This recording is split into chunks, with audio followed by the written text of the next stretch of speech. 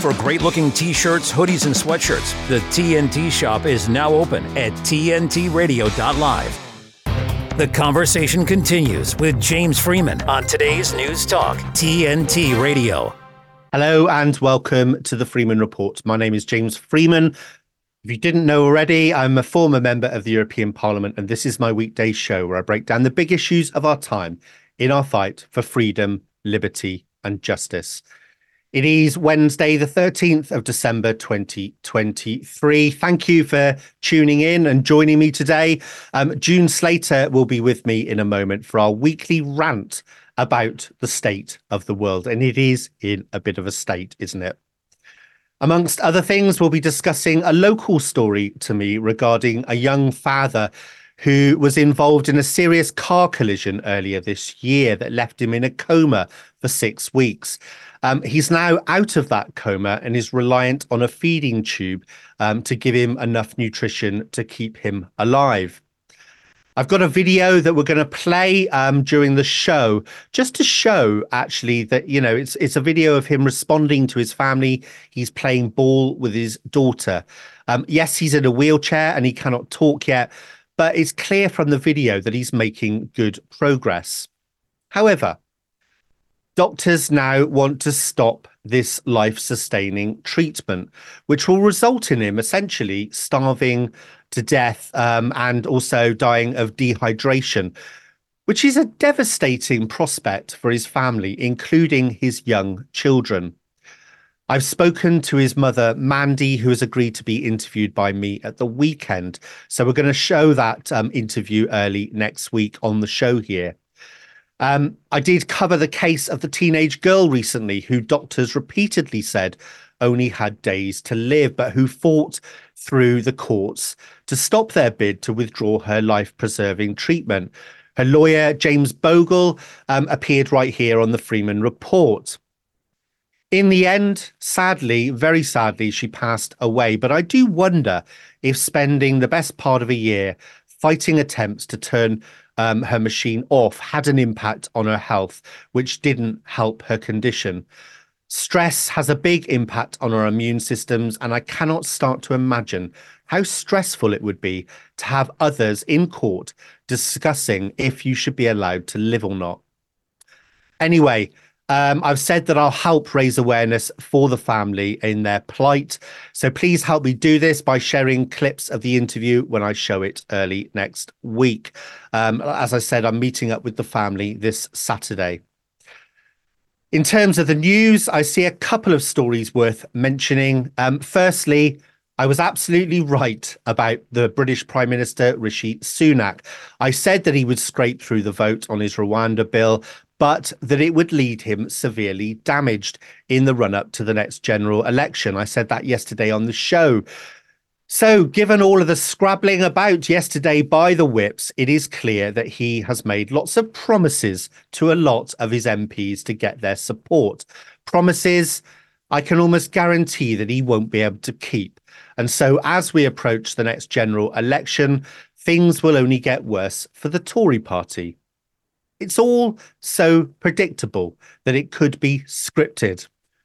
Essentially, it means that we'll see a Labour Party with a whopping majority that is almost pretty much guaranteed now, which will lead us to the prospect of a Labour government that is able to push through all of the WEF policies we know are coming down the line with virtually no opposition whatsoever. All part of the plan, as far as I can see. The other story worth mentioning is the UN General Assembly passing a ceasefire resolution on Israel. Will this make a difference? I think it will, because the pressure is building on many fronts now, and even the Biden administration is warning Israel that it is becoming totally isolated. There is only one word for what is going on, and that is genocide. Yes, Israel has the right to defend itself. Yes, Hamas is still holding hostages. And yes, what Hamas did on the 7th of October is and was abhorrent. But that doesn't give Israel a free pass to just kill tens of thousands of innocent civilians. I listened to Katie Hopkins talking about the situation this morning. And while I do like a bit of Katie on TNT radio in the mornings while I do the school run, I have to say, Katie, you are wrong. On a lot of things, by the way. But on Israel, you are definitely wrong because it is a genocide. But to give you credit, Katie, you do have the integrity to explain and share your workings out. But Katie, dear, what about the tens of thousands of mothers and fathers who have had their children blown up by Israeli bombs? That's if the parents are still alive, that is. And yes, Katie, numbers do matter.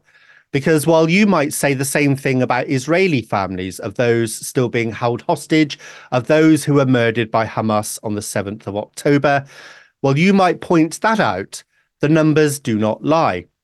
I looked up the numbers this morning, and the latest estimates say that 10,000 infants and children have now been killed in Gaza, which, by the way, Katie, is on top of the 2,000 or so children shot dead by Israeli soldiers in the last 2 decades. Now, like I said, Katie, I enjoy listening to your show between 8 a.m. and 9 a.m. UK time on TNT Radio, but you really do need to give your head a bit of a wobble and get some perspective on the situation. In other news, the film River of Freedom had its worldwide release today. Robin Minotti was on the Freeman Report just a few weeks back. He's an executive producer for the film. And if you haven't seen the trailer yet, get yourself over to X, as I've pinned it to the top of my account. We will be showing the trailer on the show as well tomorrow.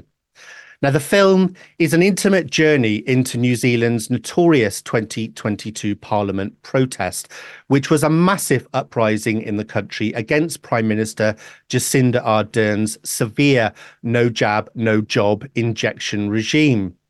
New Zealand had one of the harshest mandates in the world, and this film exposes that and shows how the New Zealand government violently broke up peaceful protests against it. Now, I spoke with Robin Minotti this morning. He's got in touch with the director. She's agreed to come on the show. So we're going to arrange that in the next couple of days. Plus, as I said, we will show the trailer on the show tomorrow. If you want to get in touch, then email me at jamesfreeman@tntradio.live. And if you want to join in the conversation, please do by going over to tntradio.live and clicking on the chat icon. My name is James Freeman, and this is the Freeman Report for TNT Radio. Giving you what you want. I want the facts. Today's News Talk Radio, TNT. Good morning, Gemma. How are you doing? Oh, it's Gemma today, is it? I wondered how long it might take you to revert to form. How you doing? You all right? Yes, very well, thank you. Very well indeed. Yes, interesting about rivers. Is it River for Freedom? River to Freedom? Sorry, I misheard that there. River of Freedom. River of Freedom. River of Freedom. Yeah, that'll be a great watch, certainly. Robin Minotti is such an experienced filmmaker, producer, and it will be a very thorough, I think, analysis of that kind of what happened and why people took the action that they did to make that film. Yeah, it's quite a long film. And when he was on the show here with me, he did say that they were potentially going to cut down the film for worldwide release because a lot of it is sort of following people in New Zealand traveling across the country to the protest. But they've left it all intact. I think he said this morning it is 3.5 hours long. But what he did say, and this is really important, is the film is shot in a way that it appeals not just to our community who knew what happened to remind us of the terrible things in New Zealand, but he thinks that this film will appeal to those who maybe didn't realize what was going on in New Zealand, or maybe at the time, because of all the propaganda going on around the world, actually kind of agreed with what the New Zealand government was doing. So I've seen the trailer. It is incredibly powerful, and particularly for us in our community who were against it at the time, it really does get the anger boiling once again. So get yourself over to my Twitter account. Like I said, have a look at the trailer and do share it. We will be showing it on the show tomorrow as well, but I do do agree with Robin that I think it's a good opportunity maybe to wake a few more people up. I think that's certainly needed, because before I go on to the story that I've spotted that's breaking here this morning in the UK, there was a poll done just a few days ago asking people here in the UK, would you support now COVID restrictions? Would you support lockdowns? Do you support social distancing and masking? And the overwhelming majority of young people said, yes, bring it back. COVID cases are on the rise. We need more restrictions. I couldn't believe it. And funnily enough, it was the older generation, the very much older generation, 75 plus, that said, don't be ridiculous. We're never going to do that again. The younger generation seems to have been well and truly brainwashed into saying, yeah, bring it back as soon as possible. Someone's got a sniffle somewhere. So this film is much needed to wake up still it increasingly looks like the slumbering masses and the next generation. Yeah, but I would call into question here sampling. It's usually about the sampling. Coming from the Office for National Statistics, they run national surveys like this, and you can't run a survey and get an honest answer back unless you have random sampling, and this survey will have almost certainly come from a self-selected sample. So it would be people that sign up to complete all these surveys to get discounts or shops and that kind of thing.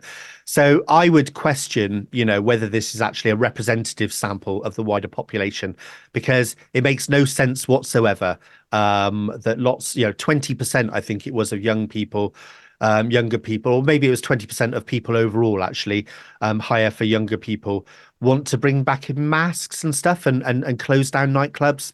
Don't believe it. Good.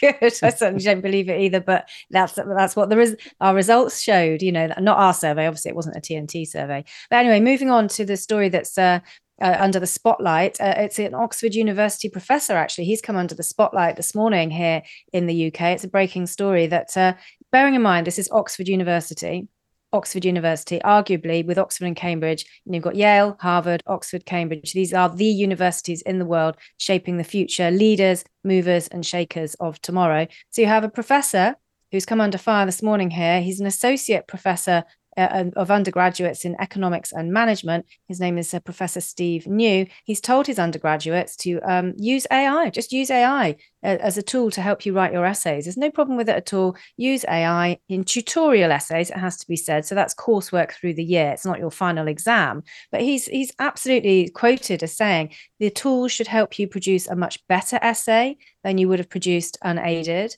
Well, isn't the point of going to a university like that to be able to think for yourself, not abdicating responsibility for your intellectual process? And he does acknowledge that AI might steer you into a particular ideological position, i.e. something that's been fact-checked, that's coming out of a robot's mouth.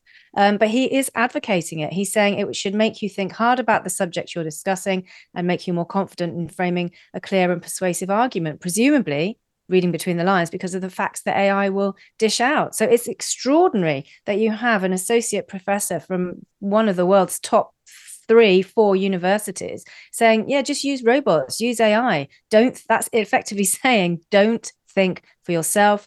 Let the robot do it for you, who's been programmed with data and information from God knows whom and God knows where. Use it to help you write your essays and therefore shape your thought process. Understandably, this story is doing the rounds here because it's quite an extreme position to take, I think, from an institution that previously would have prided itself on allegedly forming independent thinkers. You have to think about the debating clubs at Oxford and Cambridge. These are to prepare people for places like the House of Commons, the House of Lords, where debate is an integral part of the political process. That's what these institutions do. They train up the powers that be for ruling over us tomorrow. And they're now bringing in AI to do that. That's very scary in my book.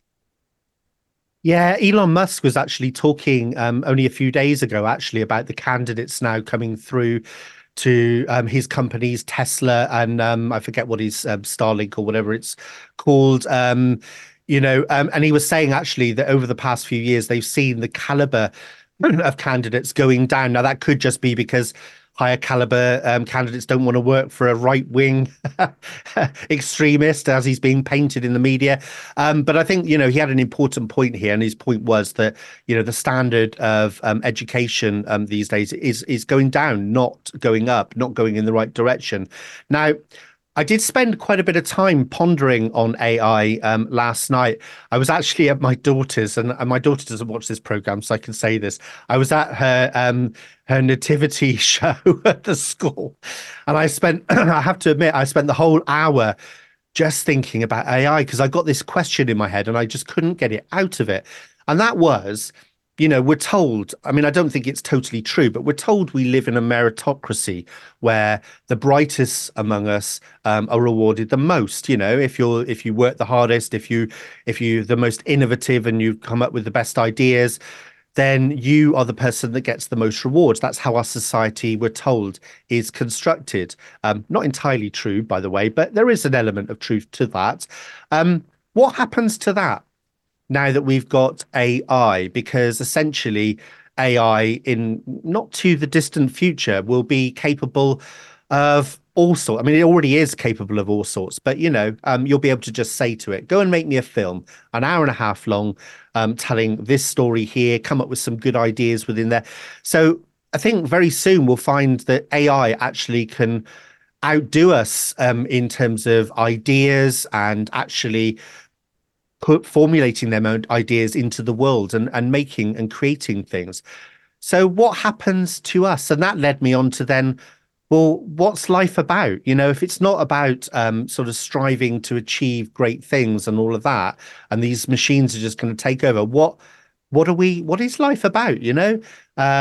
Because it seems like all the importance in today's world is about creation, is about doing things in the real world. But if AI is going to do that, is it like the WEF kind of say that suddenly we're the useless class, which I don't believe, by the way, but it is an important question, I think, moving forward into this AI world.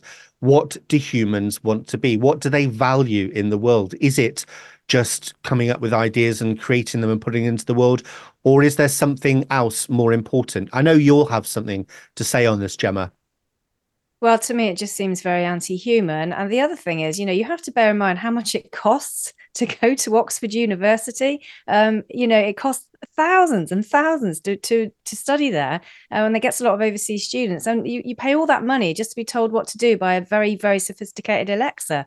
It doesn't feel human or creative. Interesting that you were pondering these issues while watching a nativity, which is obviously quite a spiritual element, whether you're religious or not. But yeah, the human side of the creative process, learning is a creative process. You don't suddenly go to class on day one and learn everything. It takes years to assimilate the information, to interpret information when you go to what used to be a higher education facility. It's knocking all the creative processes out of the human brain. It's turning neural pathways into a kind of dark corner where you're not thinking for yourself at all. It's taking the humanity away from every aspect of our life. I just touched on this an hour ago with Rick Munn in Locked and Loaded, the digital prison we increasingly find ourselves in and the restrictions it places on us. So I think this is very sinister. It's Oxford University shaping the minds of tomorrow's leaders. We already know how corrupt they are at the moment. God knows what the next generation are going to be like if they're going down paths like this.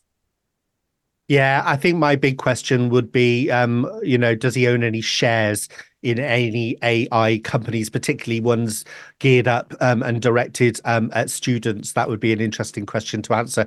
And I will, I just had a footnote quickly before you go, Gemma.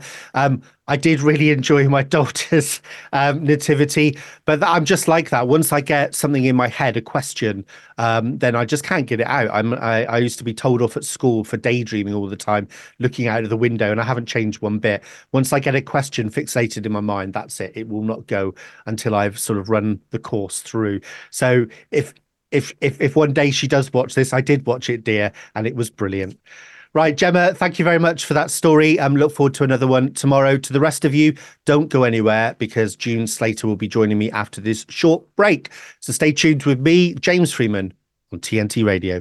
TNT Radio's Kate Shemirani. Don't stop taking prescription medication. Always go and see your indoctrinated GP, always. But with psychiatric drugs, you have to actually wean off them. They're very addictive and you have to wean off them. Now, I find all this really concerning. But what I cannot get my head around is the worst drug of all. They just let it on the market all the time. Sugar. And then that's not even to bring in like MSG, monosodium glutamate. And I can say, you go into one of these garages and you see all the people going for food. There's nothing to eat in there. I very rarely can find anything to eat in any of these places. And if you go into the supermarket, there's only the first 2 aisles that have got real food. The rest, it's not food. And I see what people buy. I've covertly actually filmed people's trolleys, not them, don't get all excited, but I have filmed trolleys to have a look what people are buying. And it's shocking because what you eat determines what your brain's going to be like, and your teenagers' brains do not stop developing till they're about 25 years of age. Kate Shemirani on TNT Radio. Radio works because of its ability to personalize to the listener. What's exciting these days is that people are rediscovering it. People are really rediscovering just how powerful radio is, how ubiquitous it is. It's in our cars, it's in our homes. There are so many new ways to access it. It's everywhere. To find out more, go to tntradio.live. A hoax about carbon dioxide in the climate has caused a global energy and economic disaster. Today's News Talk, TNT Radio. Right. Welcome back. As usual, I'm going to pass straight over to June Slater for this week's monologue. Over to you, June. Thank you. Well, they're always going on in the news about spending money and the profitability of retail and the way we've gone as a society. So looking back and coming from an impoverished background, as I did, a cold terrace with no indoor plumbing, just a cold water tap and a geyser on the wall in the kitchen, which was a lean-to scullery. Most people from my generation want to see their offspring and stepkids do better than they did. By the time I had my own home, which was sold at a profit to buy another one, luxuries like plumbing and heating, fitted carpets, new furnishings were all in place. It was a comfortable environment, and this gives those that live there time and energy to make choices. You don't think much about your future and mapping it out when you've got an empty belly. The goal is generally the next meal. Corporate retailers have actually tapped into this so well, encouraging us to spend money we don't have. It set an example for the young and it secured a future customer base. Add to this, the education system doesn't have anywhere in its curriculum to teach people how to budget for a home, how to buy one even, or even how to run a bank account. We, at least now, I would say 3 generations into the mentality of pure indulgence. Young girls are having beauty treatments previously available to film stars, and expensive tattoos are used to cheer people up. This gets rid of a lot of what's termed disposable income. Nights out costing 150 quid that they don't have. Well, I think is a very cruel mistress, and often the younger generation isn't even thinking about mortgages until the mid-30s to 40. Getting on the property ladder at that stage can be difficult, and spending habits play a big part in this. I think it's better to teach your kids to survive rather than put things in place for them to have. Think enough about them to be unpopular with them. They're not your friends, they're your children. They get one chance at parenting. You might have the skill to be both the parent and the friend, but many don't. And I think it's more important to give them the tools of survival, how to do all the things I've mentioned before and put pleasure as a secondary thing. Yeah, thank you, June. There's a few things to, I think, talk about there. Firstly, just incidentally, my kids are 10 and 14, and we're just about to set up bank accounts for them now. I'm not sure I would encourage the schools to educate them on money, because as far as I can see, the kind of education they would get there would be indoctrination. But we are going to sit down with our kids and, talk about interest rates, talk about different cards and on all that kind of stuff, and try and explain them what money is, because I didn't really understand what money was until much later in life. Regarding the treatments, June, do you know what? I look at a lot of sort of young women these days that have a lot of these treatments. Botox. I hope you don't. That's a bit creepy. It's a bit of a creepy thing to happen. I look at a lot of young. Oh, sorry, you were following through. I interrupted. No, but things Sorry, like, Jay. you know, I don't know, when young women, they wear, well, not, and older women, loads and loads of makeup. Dig your grave, James. Keep digging. Do you want another spade? Keep digging. Go on, you're looking at young women. Please don't talk about leggings, hot, big leggings in big bums. And go on, No, James. Sorry, I'm interrupting. You know, things like Botox, it's one of those things that I never realized how many people have had Botox. But once somebody points out to you that if somebody's forehead doesn't move while they're talking, they've had Botox. And, you know, whereas when I was younger, I wouldn't necessarily, I was attracted to women with lots of makeup on that spend ages and ages and ages of time. I wouldn't say that, but just be careful here. Just be careful here. No, but I'm going somewhere with this. I'm going somewhere with this, June. But, you know, in my wise old years now, when I see women that, you know, I'm going to get murdered for this, aren't I? That spend, I don't know, 2 hours getting ready before they go out. I find that unattractive, to be honest with you, because, you know, it's all about vanity and about me and how I look, and it's forgetting the real person inside, you know. And well, I don't know. They can embalm a body quicker than that. You could embalm somebody quicker than 2 hours. It's took me 10 minutes to do my makeup all my life. That doesn't include having a shower and all other bits that go on. But when you're getting ready to do your fit, what I can't understand, James, is spending money on beauty treatments. Wait for it, the kicker. They're only in their 20s. They don't need them.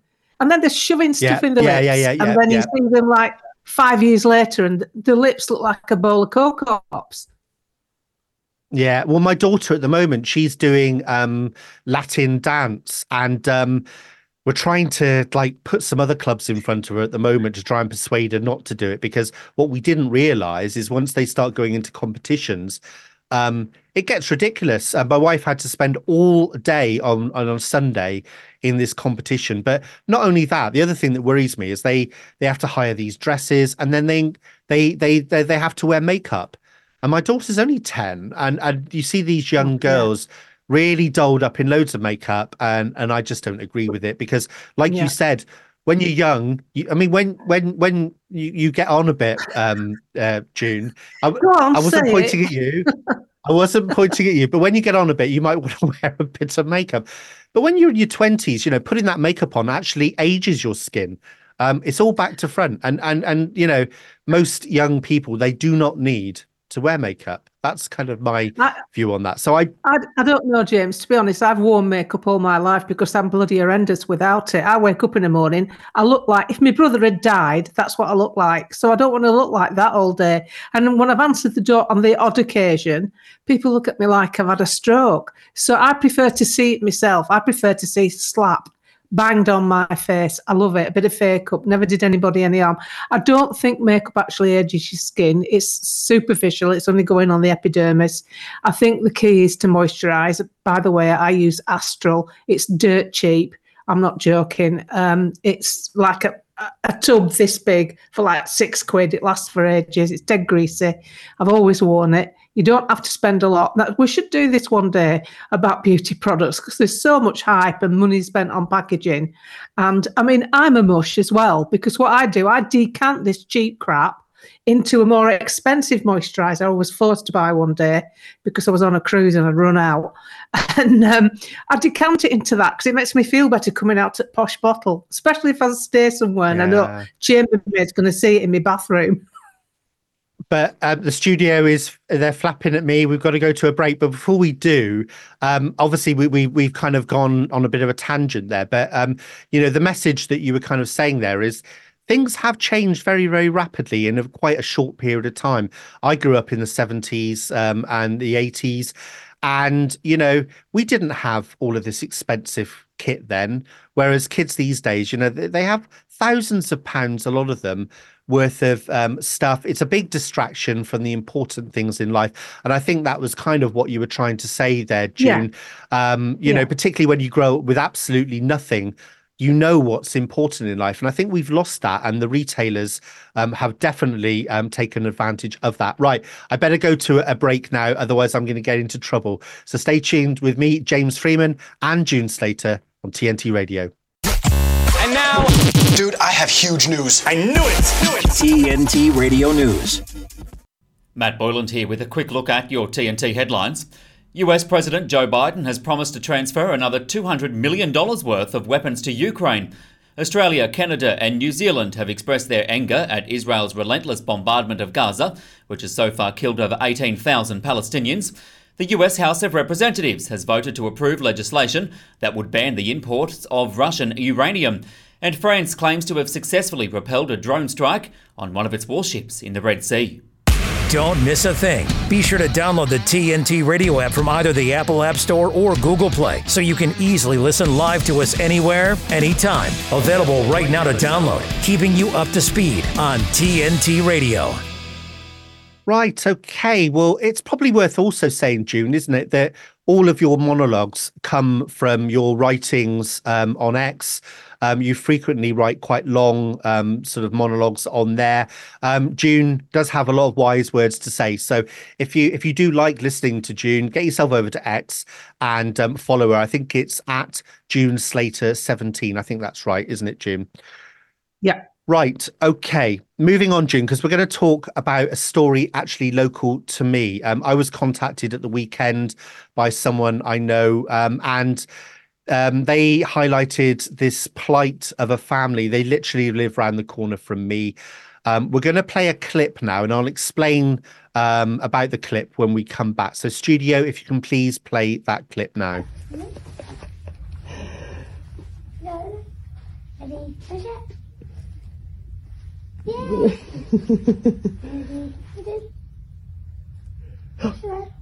Oh.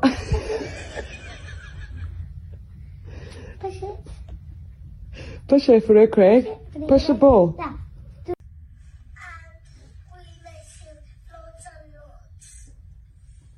We missing you, love.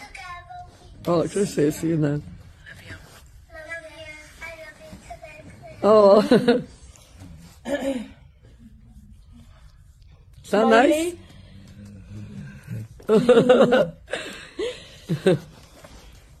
Now, for those of you listening on the radio, because I know some of you are not necessarily watching this, basically that was a clip of Craig. I don't know Craig's age at the moment. He looks like he's in his 30s. He had a car crash earlier this year. He's now out of a coma that he was in for 6 weeks. He's in a wheelchair. He's able to interact with his children and his family.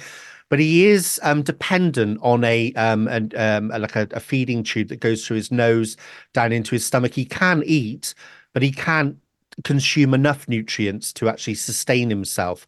And what I found out at the weekend, June, is pretty shocking, because the local hospital essentially, to save money, even though it makes no sense because it must have cost them a fortune, an absolute fortune, to nurse him to where he is now. So even on an economic basis, it doesn't make sense.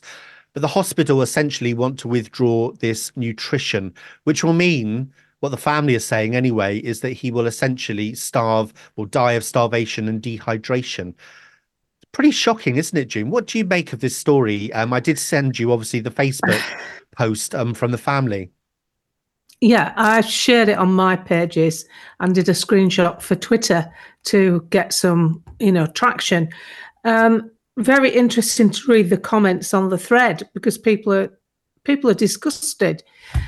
The guy's been working, bringing a family up. He's got young kids, and he should be given every opportunity for life. That TV channel, every single one of them, have never stopped harping on about a migrant death. Someone who possibly killed himself is a migrant that came to this country, wasn't happy. It's been wall-to-wall coverage. This gets no coverage, and this is someone who deserves the right to life. You've only got to look at him there. This is early days. So he had his car accident in March, I believe. So it is very early days for something that's, neurological, and every effort should be made to keep him going. I cannot believe in this day and age that we have a health service that will spend all this money on the operation, the countless operations he's had. That cannot be pleasant. That cannot be enjoyable. And that is wrong on a moral level. And anybody who's working in the NHS, I don't know about banging pans from, I know I'd like to bang. This shouldn't be happening. It's as simple as that. Somebody should step in. What are all these Welsh MPs doing? Sticking their fingers up their arse and sitting there in the synod or whatever it's called. Get stuck into this. Fight for this man's life. This is not on. You can see the effort that the family's going to. I was horrified when I read it. I thought, I even Googled it to see if it was a mistake, but you say it's local, so it won't be. Yeah, no, literally, they live less than a quarter of a mile from me, just around the corner. So I spoke to Mandy. They're actually away at the moment with the family because they're just finding it also stressful. So they've taken a couple of days out and gone somewhere. But I'm going to go around on Saturday morning and interview the family, and then we'll play that early next week. It is shocking, isn't it? And I like the comparison you made there. We've got people coming into the country who are getting, I think the average cost that the UK government is spending per migrant is about £50,000, which is, by the way, why they all want to come here. Because in Europe, in France, for example, it's about £5,000 thereabouts. It might be euros, but thereabouts. So we're spending 10 times the amount of money per migrant here. So the government, on the one hand, is fine with that, spending all of that money. And I don't know how much his care costs. I'll find that out at the weekend. But still, regardless, even like I said, on an economic front, the hospital must have spent an absolute fortune keeping him alive in a coma in intensive care. If they got rid of one diversity, if they got rid of one diversity manager, the annual salary for that would pay for treatment like this. We have got a communist. It's communism is the NHS. I'm sorry, don't dress it up as anything else. The NHS is run like a communist setup because people who aren't any good at the job get promoted and moved up the ladder. People come out with ridiculous decisions. Why didn't somebody in the NHS challenge the idiotic sense of making people wear masks? Somebody should have had some gonads in the NHS and challenge the government to say, don't you make ordinary citizens wear masks to save a row with Nicola Sturgeon. What you should be doing is explaining why they're useless, not joining in with the charade. And this is what we're up against. We're up against these. I've got friends who work in the NHS and they tell me some real stories. One of them retires shortly and she's going to blow the beans on quite a lot of things that go on. They already had foreign nurses staying in hotels ready to take up the slack when they sacked the frontline NHS staff if they didn't take the jab. We fought this. We didn't fight all this government and these idiots. We've got to face the fight.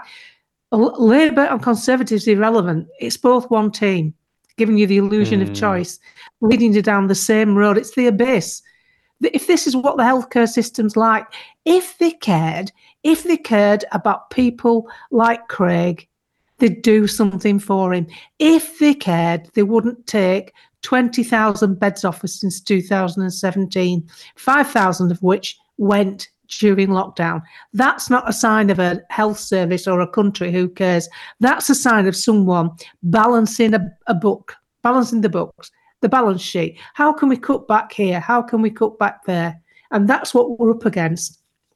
Yeah, it's actually worse than that, June, because of course, during the pandemic, the government gave away billions in contracts for stuff that was just absolutely useless, like I think it was £8 billion worth of dodgy PPE that had to be burnt.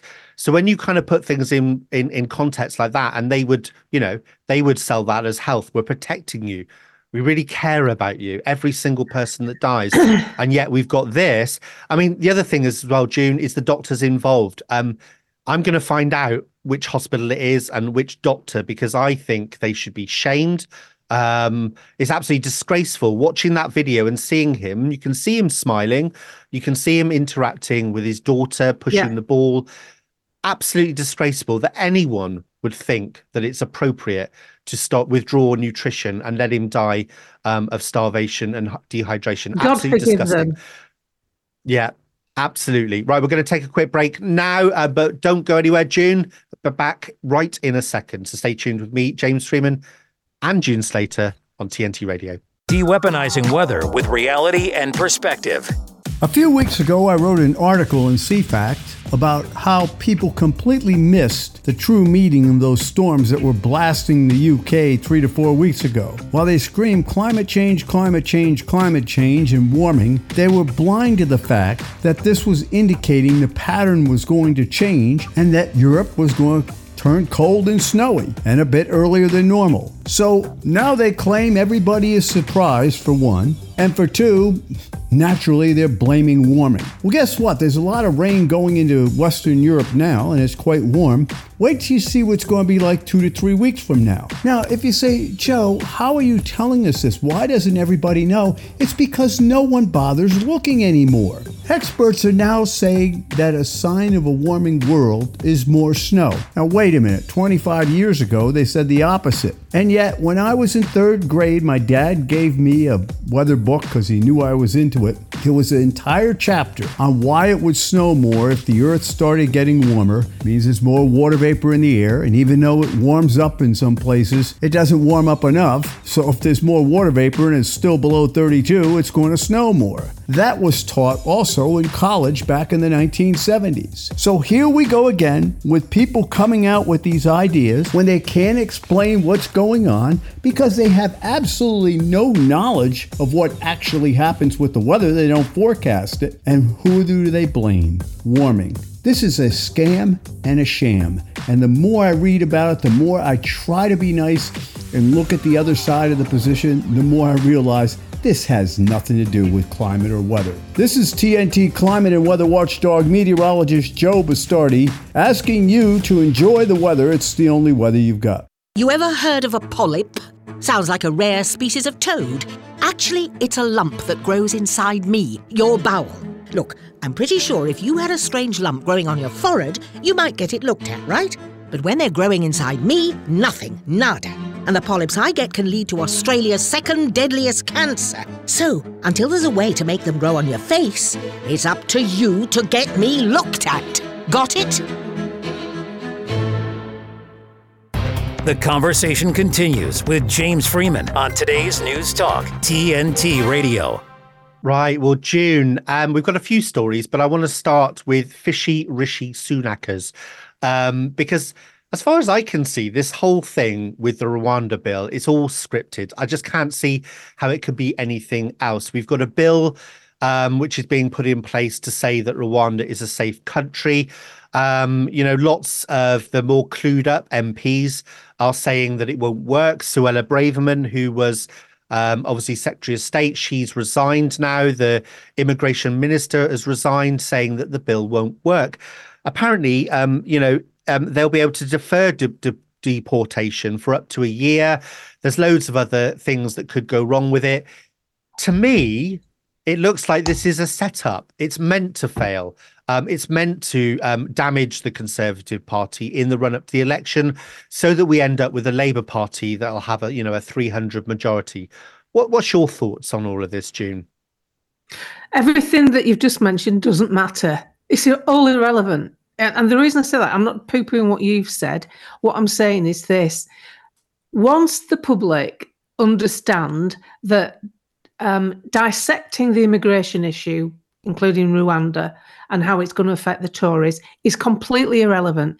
They couldn't come in much faster if they tried.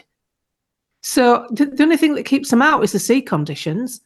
And you haven't got anybody willing in Parliament to do what they should do, which is get the Royal Navy involved, pick them up at the edge of the British waters, give them some sustenance, warm blankets, food, something hot, turn them round, send them back to France. France isn't dangerous.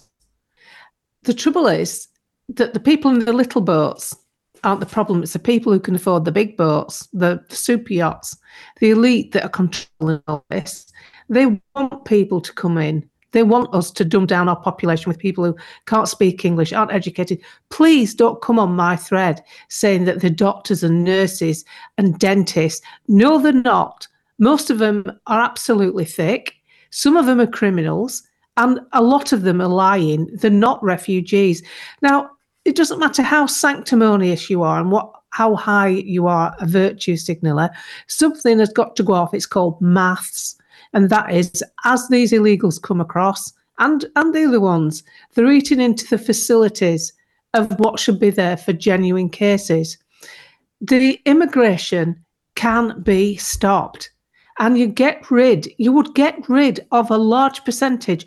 Somebody who used to work at Border Force said to me in a message that you would get rid of 60% of the illegals if you just insisted on ID.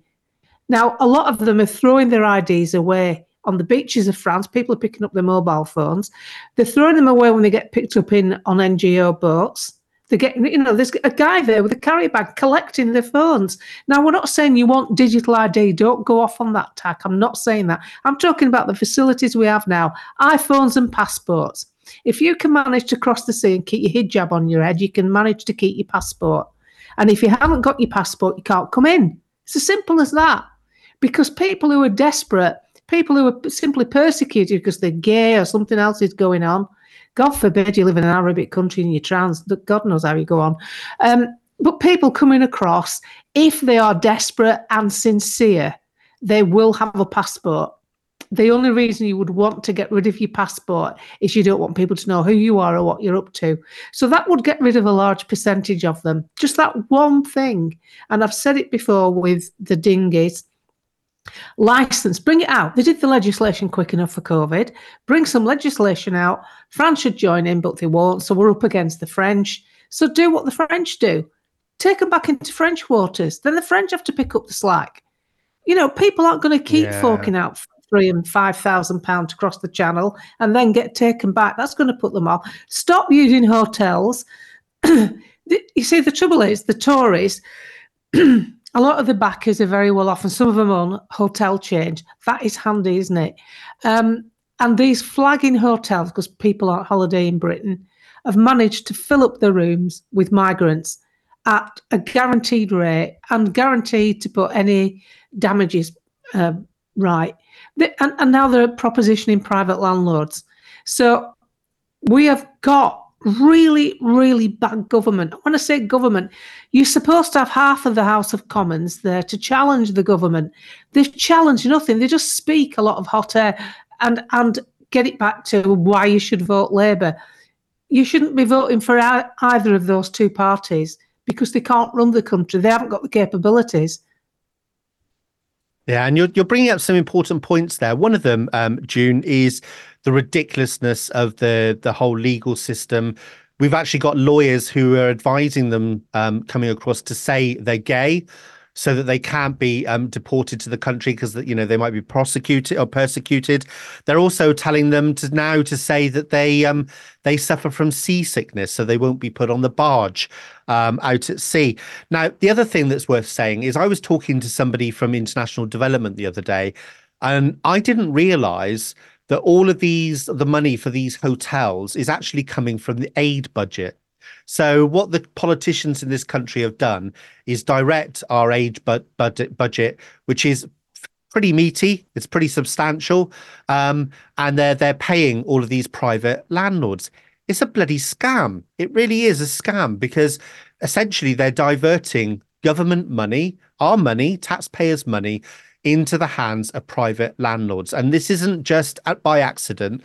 This is one of the reasons I believe that, they're not really sorting it all out because it's very profitable for some very rich people in this country.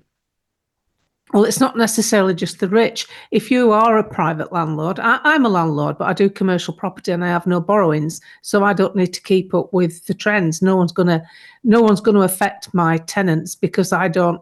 I'm not going to get stabbed from the building society. But a lot of landlords buy buy-to-lets, which are basically Ponzi schemes designed to fail. Because if the banks put the interest rate up, you've got to then put your rents up. What I really bulk at is people who join into this scheme are actually helping to the demise of the country. Not only that, some of them, unscrupulous landlords, are kicking out tenants they've had for years. Because if you've got a terrace that's getting you £700 a month, and all of a sudden you can split it into a 4-bedroom dwelling for multi-occupancy for male migrants, which is what they are, you can get between £1,600 and £2,000 a month. So that's going to make these landlords think, I've no choice. I either get repossessed or I get on the bandwagon, because sadly, people lack moral fibre. They can be bought. And corporations and, Britannia Hotels, you make me sick with what you've done. And it's all the demise of the society. Brand new Ibis in a town near me. Brand new. It's hardly been used. It's full of migrants. Seaside hotels full of migrants.